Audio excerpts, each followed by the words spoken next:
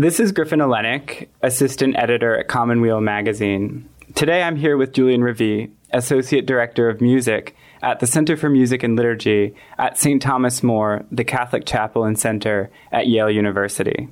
Julian's the winner of the Vatican's 2016 Francesco Siciliani Prize for Sacred Music, where his Kyrie, the musical setting of the penitential rite at the beginning of the Roman Catholic Mass, was selected by a jury for first prize that included world-renowned composers Helmut Rilling and Arvo Pärt. The Love of God, part of his Mass of the Divine Shepherd, which premiered at Carnegie Hall in 2015, was selected as the communion antiphon for the papal Mass celebrated by Pope Francis at the World Meeting of Families in Philadelphia that same year. I first got to know Julian when I was a graduate student studying Dante at Yale. Since then, we've become friends, and over the past few years, we've had conversations on everything from the notion of time in St. Augustine's Confessions, to the physicality of sound and its theological implications, to the hero's journey and the Epic of Gilgamesh. As I expect will become clear from our conversation, Julian's a kind of polymath. He has undergraduate and graduate degrees in biochemistry and molecular biophysics from Yale and Caltech, and a master's in composing from Cambridge. So Julian is a person for whom sacred music is a way of living, thinking, and praying. And Julian, thanks so much for being here, and welcome to the Commonweal podcast. Oh, thank you, Griffin. It's a pleasure to be with you on this beautiful late summer afternoon looking out over the Hudson River. I think this is an inspiring setting here. So thanks. Well, we're very glad to have you. So Julian, before we dive into your music and your life story, both of which I think are fascinating, I'm wondering if you could give our listeners a brief introduction to sacred music itself. In your mind, what exactly is sacred music, and how do you think it's different from other kinds of music? Well, I'll answer that perhaps taking one step back and speaking more broadly about sacred art in general. Through the sacred arts, I think that we attempt to look toward God, to create some kind of vehicle or language that allows us to just take one little step beyond what we can tangibly experience in our normal experience as human beings, and just take one step beyond that. I think that is the goal of most sacred artists, that we attempt to provide a vehicle that gives people a way to tap into a connection with God, to take one step beyond what we can in our, kind of mundane existence, to try to look beyond that. Certainly I've heard, sacred music being described as a ladder that we use to ascend toward heaven, toward God. I think of it maybe not in such a concrete sense as that. So the music is not the point itself. No. The music is pointing towards something else. I guess my hope is that it would be a vehicle to allow the Holy Spirit, to allow God to point them toward God. I think of a composition or a pop song. We often talk about the genius of the person who composed it, or we talk about the beauty of the song itself. But what you're saying is sacred music is not about sacred music at all. Correct. It's pointing to God. Correct. It's going somewhere else. It wants to lift off. That's interesting. No, correct. and thank you for starting off with this question. I need to think about this more, and maybe I'll have a different answer for you next time. But what this gets me thinking of today is the idea of art being a vehicle, being a window, perhaps.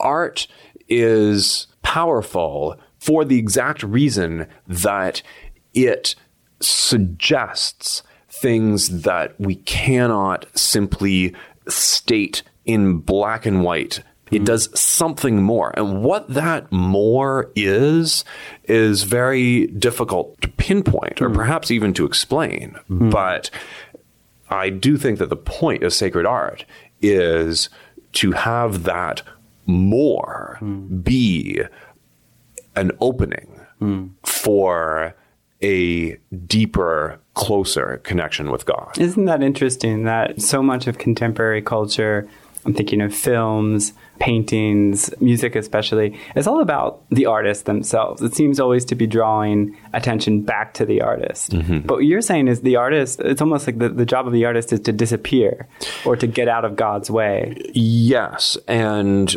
we may come back to this point later in talking about the process of writing a piece of music, but that's part of my intentional process. The way I think about musical notes is that my job is to listen to what they are suggesting. To start off, I have to start with something, but once there is some starting pattern of notes, some motif, that my job is to listen and try to intuit what they want to do and then to facilitate their unfolding. So if you were a painter, you would say I'm trying to look at, my palette and I've got orange, I have blue.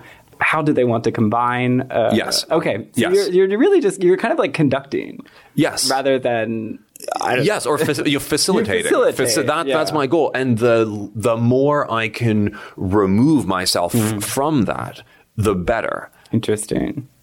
I'm reminded as you're speaking of Dante. As you know, Julian, we used to talk about Dante a lot. Yes. And I don't really talk about Dante so much anymore. But he had this idea that he noticed, as the arts and poetry, painting, sculpture, everything in his time in the 14th century was being revolutionized by people like Giotto, who were bringing perspective into their painting for the first time. Yes. Poets that were speaking as he was for the first time in the vernacular. Yes. And there was this sense that artists were thought to be proud figures, that it was all about them, about their ego, and especially about their talent. And Dante, he's an egotistical guy. He knows he's talented.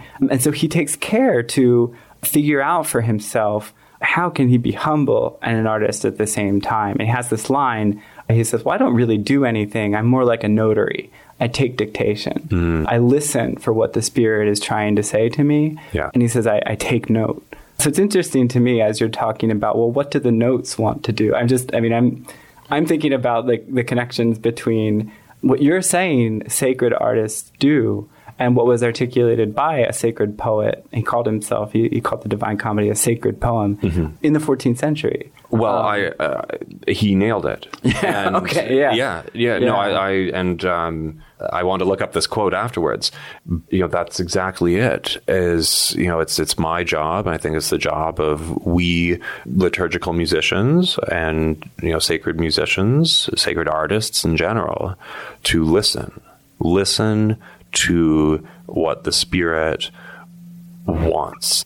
Not even would want us to do, but would want to have exist on earth. So you become a kind of instrument yourself. That's my hope. That's a modest hope.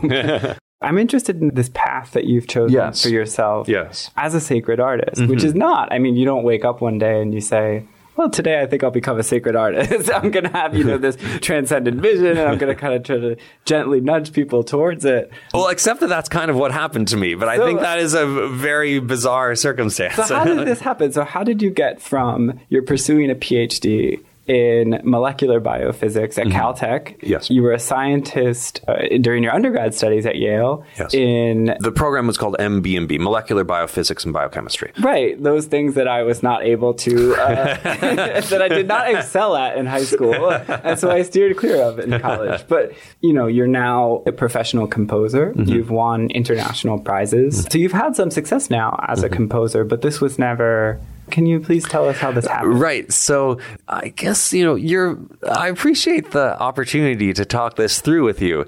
I think you've helped me realize one thing about my trajectory, which is that I always have been interested in pushing new frontiers, whether it has been more recently through sacred art, trying to reach towards something beyond, or through biochemistry, looking at the molecular level more closely, being at the forefront of looking at life closely at the molecular level. I mean, it was a very exciting time when I was at both Yale as an undergrad and at Caltech. It was really starting back in those days. It was just beginning to unpack the interconnectedness between levels of control within the cell had previously been thought to be separate. And then after that, I went on at Caltech. I was working in neuroscience labs, looking at the molecular mechanics of how electronic signals are transmitted from one neuron to the next. That continues to be a fascination of mine. I didn't leave because I disliked science. No. I'm totally, fascinated by it. And I love the idea of the brain being this vast frontier that we really don't understand. The complexity is immense. I mean, the reason I left was that I had a calling to pursue music. And, when you have that kind of calling in your life, it's not a choice. It is a calling. You say a calling. And how did that come about? Well, I had been a performer in my, as a child and as a teenager. I'd been a serious pianist and organist and had considered pursuing a performing career early on, but decided to go into science. And my moment of epiphany occurred about a year into my PhD program, where I was actually at the end of a weekend visit back to Yale, the first time I had visited since graduation. And I happened over that weekend to have some wonderful musical experiences with some old friends, a lengthy jam session on the Saturday night at one of the university organs. So I had this, wonderful musically stimulating weekend. And it was at the end of that weekend, as I was leaving New York, leaving JFK Airport to go back to California. Yes, exactly. That the epiphany occurred. And it just, I really believe that God spoke to me. And it's a cliche to say, but when something actually hits you like a wall of bricks, it really does feel like that. Yeah, you're the intention or the volition of the universe. You feel God's will. Yes. But this wouldn't be surprising to, I don't know, the Old Testament prophets who talk about, God's hands, right, moving them or pulling them. Who talk about being on fire with the Spirit. It wouldn't have been, it wouldn't sound like nonsense to the saints or somebody like Francis of Assisi. We talked a lot about Francis of Assisi during one of our famous Commonweal lunches where Julian was the guest here in our offices. But yeah, I mean, I don't think it's crazy at all. Maybe I'm just living 2.5 millennia too late. Well, yeah, let's say our culture is maybe less receptive to these sorts of narratives. Yeah. But so it was, it's really moving, and it's really, in a way, it's, as I'm listening, I'm reminded of decisions I've made myself, but what's so striking to me about this story is the sense of fearlessness that you needed to have, or that one needs to have when they listen to the voice of God. Well, the quality, the attribute or the emotion of fear didn't even actually cross my mind. I mean, when a decision is being handed to you, when it's really being handed to you, you just accept it because it's right. And that's all that matters is, knowing whether the thing you're going to do is really the right thing. If you are doing the right thing, you will know it. And I know that, any of us can think of, any number of, events and circumstances in our own lives that, align with, with this feeling. Yeah. But, that's what it was for me. It was just a fact that was being handed to me that this is what I'm supposed to do. Interesting that you say it's a fact being handed to you. And as you were listening, or as I was listening, as you were speaking about music, I was thinking of Thomas Merton's idea of the true self. And, that ourselves, no matter what we're doing, what our external circumstances are, there's a true self willed into existence by God. And our task on earth is to have that self come out, to have that self begin doing things in the world. And so as you were describing molecules and cells, I thought to myself, oh, well, this is just Julian, exactly what he does with musical notes, doing the same thing. It's just with a different medium, or in a different medium. How do you go from the idea for a piece of music or the idea for a composition to its final version, to where it can be performed and received and talked about and all that? So I'm glad that you brought up the process. It reminds me of a notion that I sometimes hear from people who ask me, well, do you sometimes just wake up in the middle of the night with a new piece in your head that needs to be, that you need to write down immediately? Your answer is yes, of course. That's how it happens. Yeah, that's how I do my job. One inspired hour a week, and I'm all set. Yeah. I spend the rest of the time reading Commonweal magazine. Okay, thank you. That's not how it works for most composers. Mozart was an exception.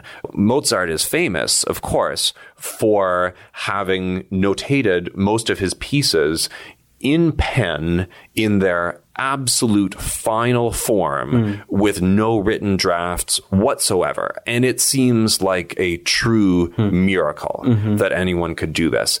I suspect that even Mozart had an editing process. It's just that he had such a prodigious memory that he could keep the whole piece and its drafts in his head and do his editing process while he was taking a nice stroll around town or, in the woods in Austria. But, aside from Mozart, most other composers go through many drafts, and sort of the polar opposite is Beethoven, who's, famous for having hundreds of drafts of some passages. I didn't know that. Yeah, we have some passages of his where we actually have 200, 210 drafts of a single few bars. And why would he rewrite so much? Why would a composer rewrite? Yeah, I mean, he had a really clear vision. And, for me, the process and the difficulty with it, and the fact that the reason that it often feels like a torturous process is because I will have a vision for a piece, but it is cloudy. It's a bit abstract. And my job as the composer is to then crystallize this vision so that it exists as concrete, discrete notes. But you have to give it a form. Yes, exactly. But you have to incarnate it. Yeah, right. A theological term. Yeah, exactly. You have to create it. Yes.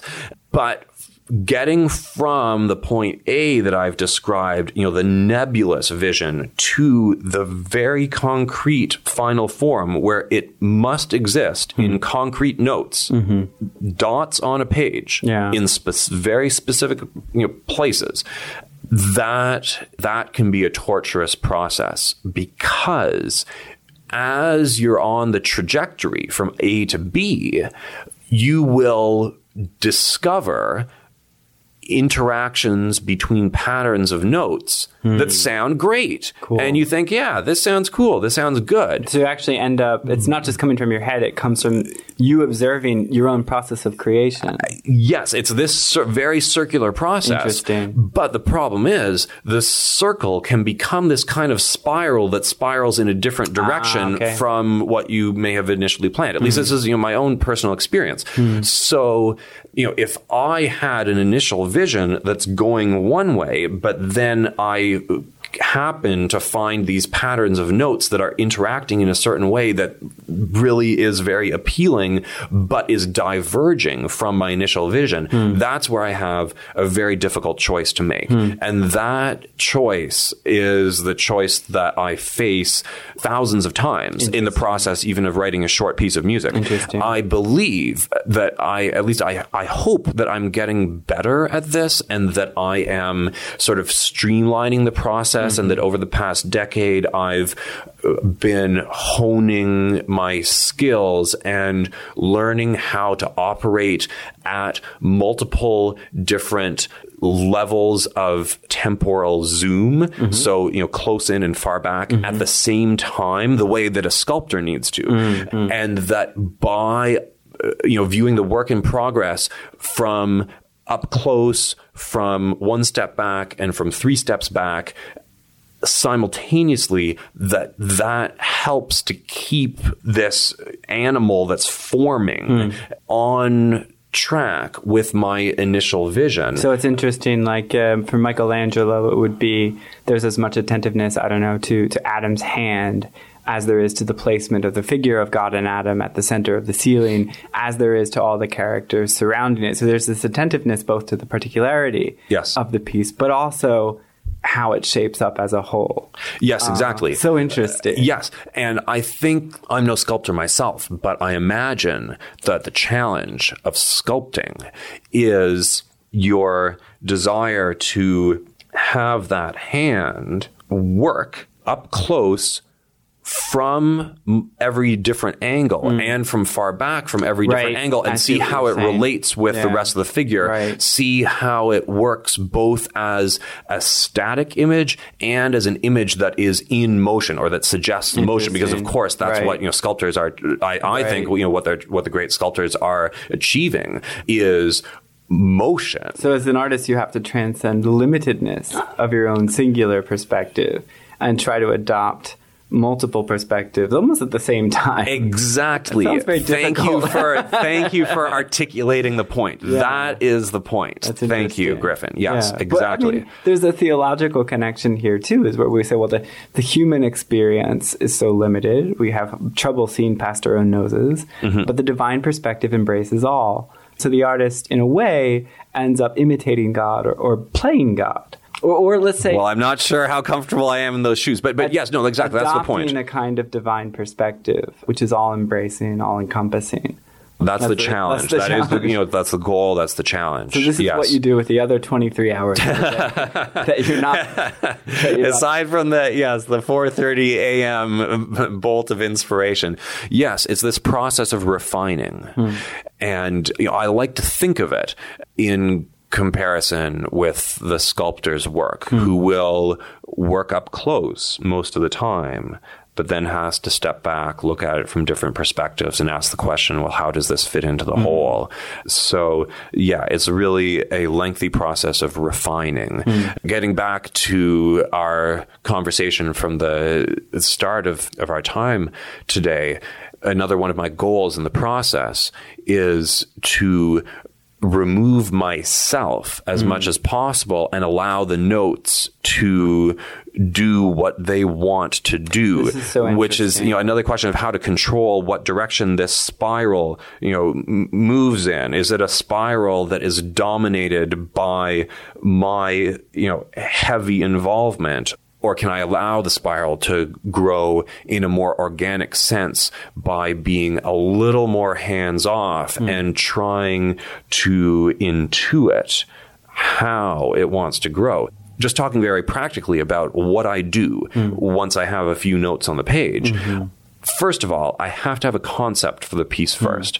And what I'm trying to work on in my own compositional growth these days is the conceptual clarity of the musical ideas, having a consistent and clear musical concept. And that concept could be something concrete, like an actual melodic pattern, or perhaps one step more abstract than that would be a harmonic pattern, an underlying pattern of chords, rather than a one-dimensional pattern of musical notes that is a melodic pattern. The piece that is based on a harmonic pattern is, for example, the Bach's Goldberg variations, which sound and feel unified, even though on their surface, the melodies are all different from one variation to the next. So at first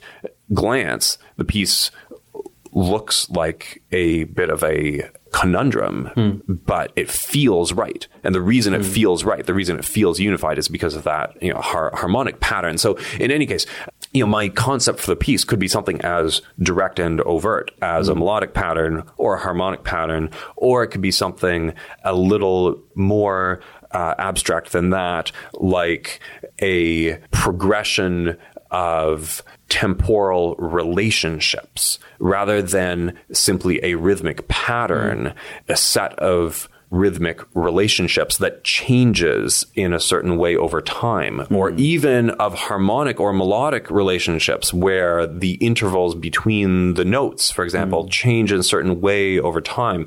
So I'm sort of talking about the difference between arithmetic and calculus, if you were, that makes sense. So that's, and so that is something that I play with, changing rates and changes in the rates of change as patterns of notes unfold. Or the concept might be something even more philosophical, driven perhaps more by an emotion or a feeling of growing in the sense of warmth, or the feeling of warmth that a piece might have. I mean, just to give one example, but that's one thing that I tried to do recently with this piece, with my setting of the O antiphons that's being premiered in a few months from now. Oh, interesting. So maybe the Advent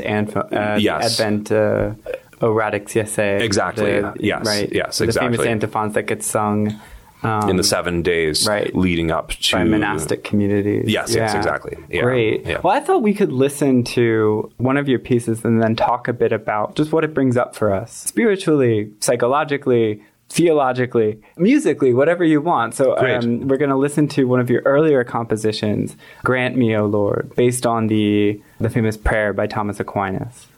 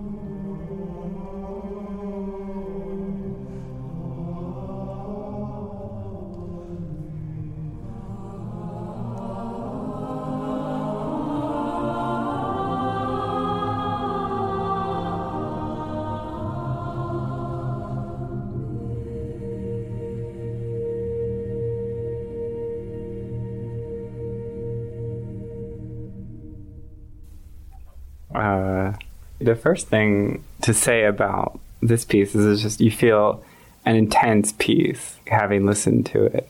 I'm very relaxed now. No, but I think it's such a fantastic piece. Thank you. I listened to it the other day, actually on the subway as I was commuting home. Mm-hmm.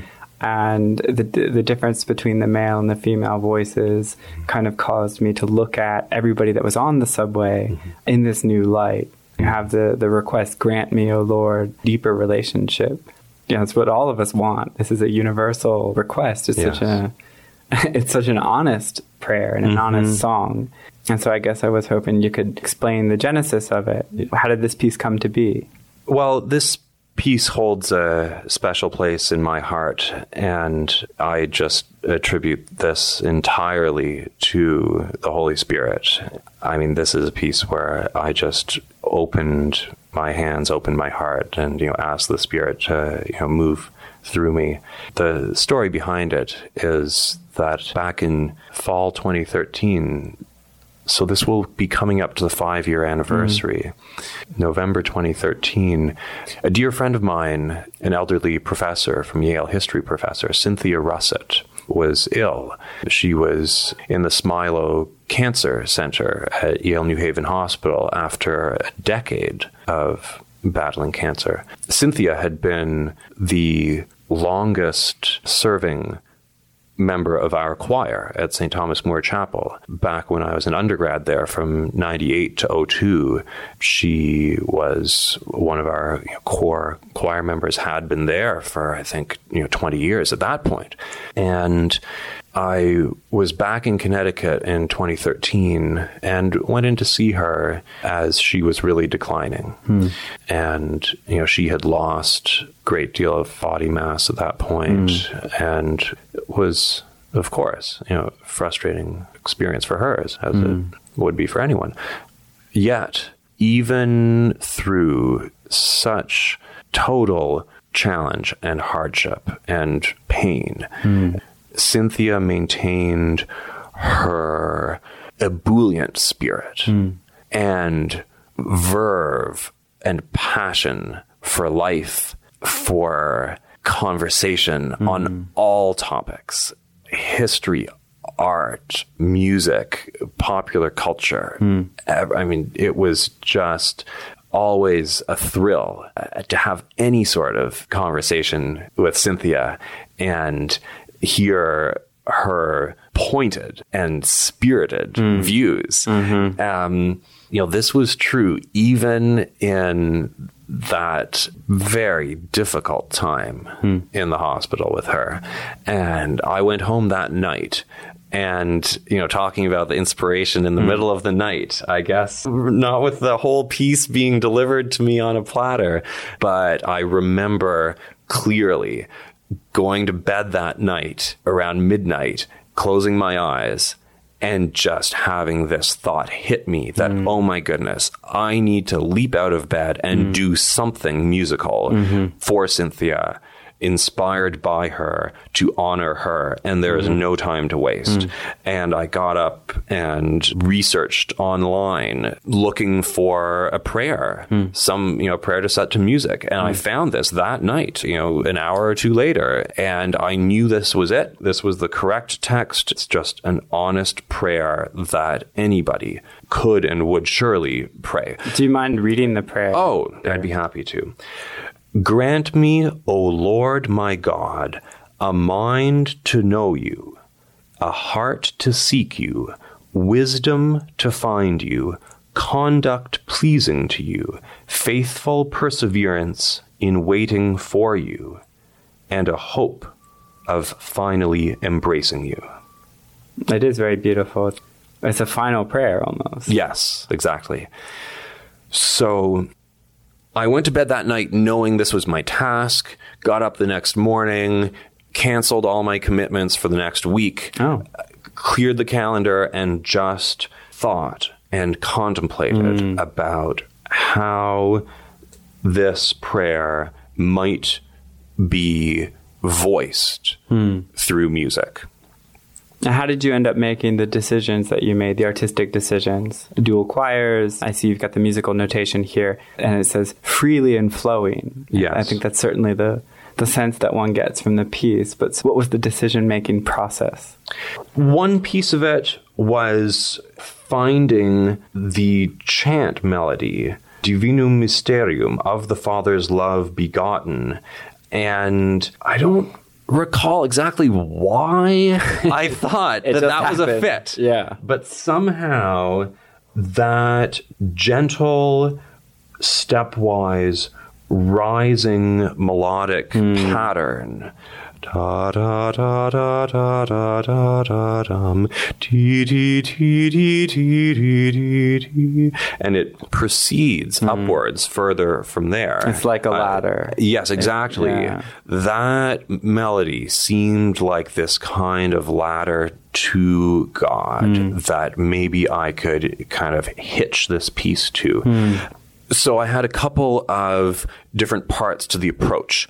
One was the idea of either incorporating some of this chant melody or at least being inspired by it. You know, maybe I would have that as an inspiration, come up with my own melody that is, you know, inspired by it, modeled upon it somehow, and then let the, you know, original chant fall aside. What I ended up coming up with melodically is an entirely melodically original piece that morphs into just a hint of the original chant melody in its closing 3 or 4 bars. Yeah, that's all it is. It suggests... It's got the whiff of the medieval about it. Yes. But it's deeply contemporary. But it's also not saccharine. It's not sentimental. It's... Right. It's real. Right. That's the hope.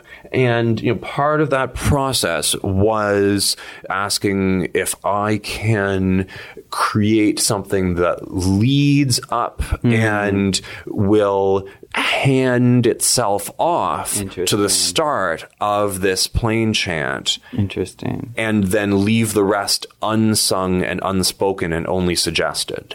So that's my concept for this piece. In this instance, it is that the entire first 95% of the piece leads up to this just beginning of a plain chant melody and sort of links hands with it and then leaves the rest unspoken. So that's a kind of, I mean, spiritually, this is what it's like to let somebody go. Yes. What's it like to entrust somebody to this hand that reaches out? It could be the hand of God, the Spirit. And there's a great faith in letting a person be carried on. Yes. But you know they're going to be fine. Like, you know, you have this deep sense that they'll be okay. Yes, exactly. So that was one kind of strand of my approach. And then the other strand of my approach is something that I try to do with all sung music that I write, which is asking myself the same question of the text that I mentioned earlier with respect to musical notes. You know, when I have a few notes on the page, asking the notes, hey, what do you guys want to do? When I have text, I ask the same question of the words. How do you want to be voiced? Interesting. And how did these words want to be voiced? Well, as you heard, I allow them to be sung, you know, in a clear, straightforward way. Kind of wrap around each other. It almost like envelops you in sound. It's very protective. There's this cyclical pattern, this stepwise rise and fall that you might think of as the waves of the ocean that are just supporting the foreground of the piece, which is the very stepwise, smooth melody that the ladies sing that is sort of grafted on top of this repetitive and I would say contemplative pattern that the men repeat. And of course, the musical interest occurs when your expectations for how these two components should align are not entirely met, and that the alignment of the two parts shifts a little bit one way or another. And with just the slightest little change or shifting of the alignment between the two parts, you get a number of differences in harmonies that result. You get like this almost like, I'm thinking of like a conch shell that spins. Yes. Or a spiral that goes on spinning. And it's because there's something slightly askew that you end up getting this beautiful curved shape that kind of repeats. Yes. And it builds itself up into something that, were it not for that little flaw, it would just be a perfect sphere, which is boring, a circle, which doesn't do anything. But here you've got something happening. The process being like a spiral, and it is a spiral that grows and that moves. So I wrote this I spent about a week and a half on it. And I knew at that point that Cynthia's time was very limited. And a little shout out to some local musicians here. We're up near Columbia University, of course, and it's only a few blocks to the Cathedral of St. John the Divine. Their conductor, Kent Tritle, and his singers were very generous. I showed up I remember it was their rehearsal for the first Sunday of Advent of 2013. I had finished writing the piece the night before, woke up in the morning on this Saturday asking myself the question, well, who can I take this to who can sight read the piece and record it at at a high level so that I can give Cynthia the recording so that she can hear it now, like today. So I just crashed the rehearsal that Kent was holding. Oh, so he's the choral professor at Manhattan School of Music too. So, so a real, one of your local leading musicians right here. I just walked in mid-rehearsal, interrupted him, told him in 10 seconds that I have this new piece recording and drop everything. I've dropped everything, so you also must drop everything. And they were so generous and so gracious to take time out of a very intensive rehearsal of theirs to record this piece for me on the spot. They sight read it flawlessly, and I brought the recording to Cynthia that afternoon to her home, and that ended up being her final hours in her home before she moved to a hospice facility. And in those final 3 days, she listened to this piece, I'm told, many, many times. And I am just so glad and grateful that I was able to get this down, able to get it recorded, and able to bring it to her as a gift that she was able to receive and enjoy for her final 3 days. Very beautiful. Thank you for sharing that. Thank you. Well, I thought we could listen to one of your compositions, Kyrie, and then we'll talk about it afterwards. Great.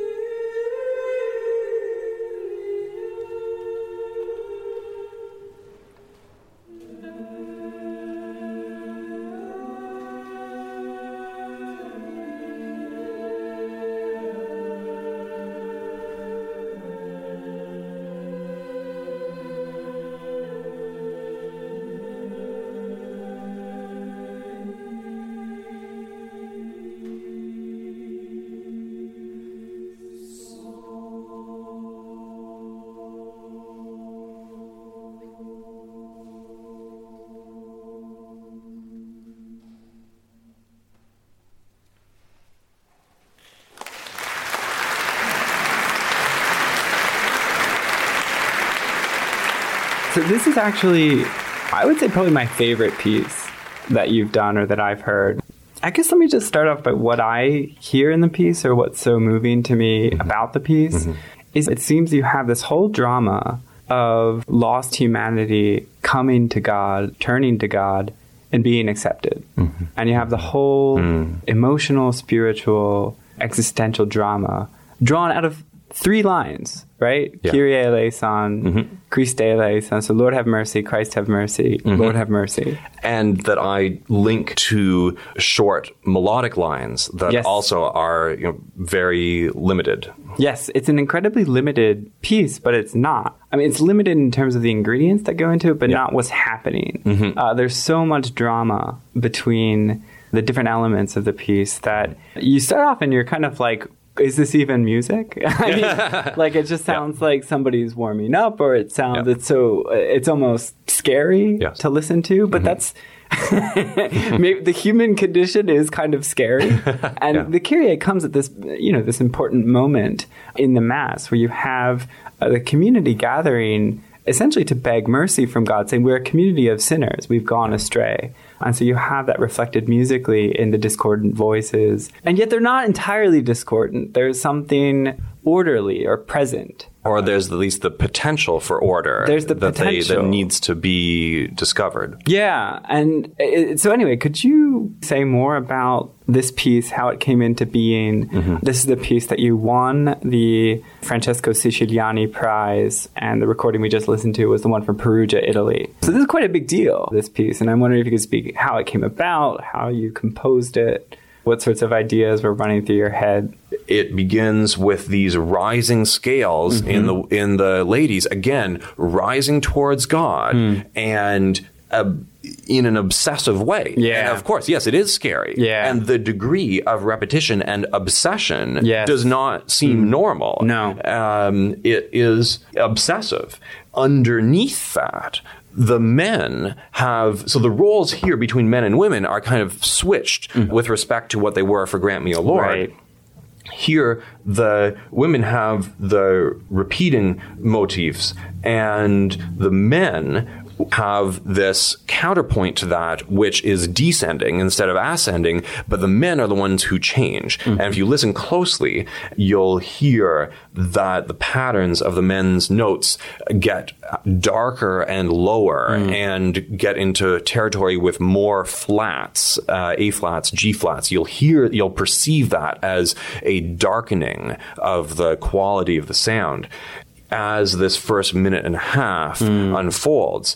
So they are the ones changing against the pretty static pattern of the women who actually they're totally static in their melodic content, but there is some change in time. Okay. So I do allow the the temporal element to shift. And then the second part of the piece is this counterpoint to the first half, which just begins with a single repeated note. So instead of this feeling in the first half of the piece where we feel perhaps ungrounded because the women are rising, the men are falling, and we're not sure if there's any home base, if there's anything grounding us, or if we're just searching for something else. Right. The counterpoint to that is here in the second part, where you have this pattern that starts with groundedness on an A natural, this repeated note that becomes the foundation, the anchor for the rest of the entire piece. And then the entire piece grows out of this one pitch, this A natural, that then some of the voices then start moving stepwise, Christe, and then finally traverse a third. It's so interesting because it begins to sound like church music again, or it begins to sound like something we're familiar with. But it's just this one solitary voice. And that's kind of, for me, why it's so moving, is that it takes this one person's faith, or this one person turning themselves to God, and then everybody else can follow. Everybody else can kind of get it. Yes, exactly. Yeah. Exactly. It's the single voice that leads the way. And then you see this shift in the choir, instead of being sort of scattered and running in every which direction, they find unity. Yes. They find unity surrounding this central voice, one of the altos in a low, fairly low range. It's got a warmth of tone to it, and emanating from that warm tone, everyone can get on board and find their own role within this unified new sound. So it's a kind of beautiful representation of what the church is at its best. Yes. But also it's worth, it's, we're recording this in the context of an unfolding sex abuse crisis. The level of vitriol and discord that's characterized certainly Catholic media in the past couple of weeks. It reminds me of that first part, that need to beg for mercy. But here you present this beautiful vision of a church that's able to harmonize and able to coalesce around something more solid, but which is the sureness of the mercy given by Christ. It's so interesting to me. Exactly. Yeah. And that's the message of the Kyrie. I give the three sections of this piece a little header. The first one, for this opening plea, this obsessive plea, I call De Profundis. And then parenthetically, I write, out of the depths I cry to thee, the reference from Psalm 130. The second section, I gave this sort of subtitle of the soul and her Savior. And I see it as this love song between a soul that is being saved and the Lord that is providing that saving grace. And I've given the subtitle for the third section of God is my help, my soul is at rest, from Psalm 62. So, and there's definitely a restful quality to the end. Yes.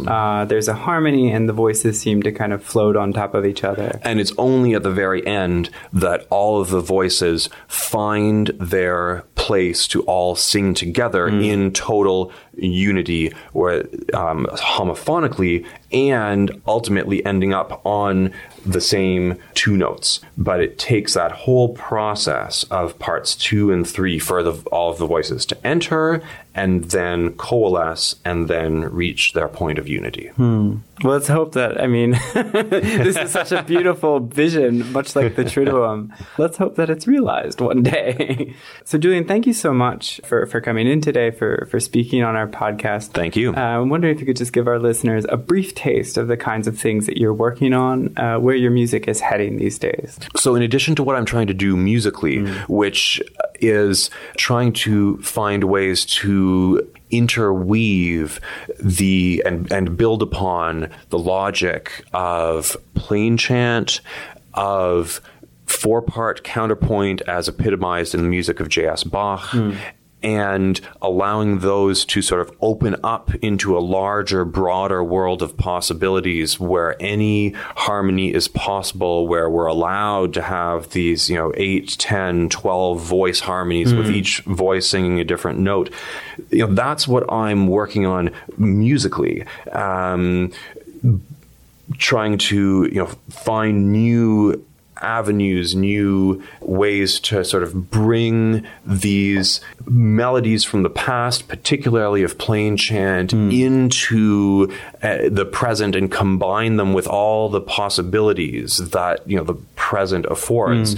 In addition to that, I'm also working on trying to explore new frontiers of interdisciplinary sacred art, collaborating with poets, visual artists, photographers, writers, dancers, creators of art of other media that I might not even know exist. And I'm very interested in exploring new possibilities for not just the interplay between different art forms, but for the potential to actually create new forms of art altogether informed by, inspired by the different media that we have at our disposal today. And I don't even know, what forms those might take, but that's what I'm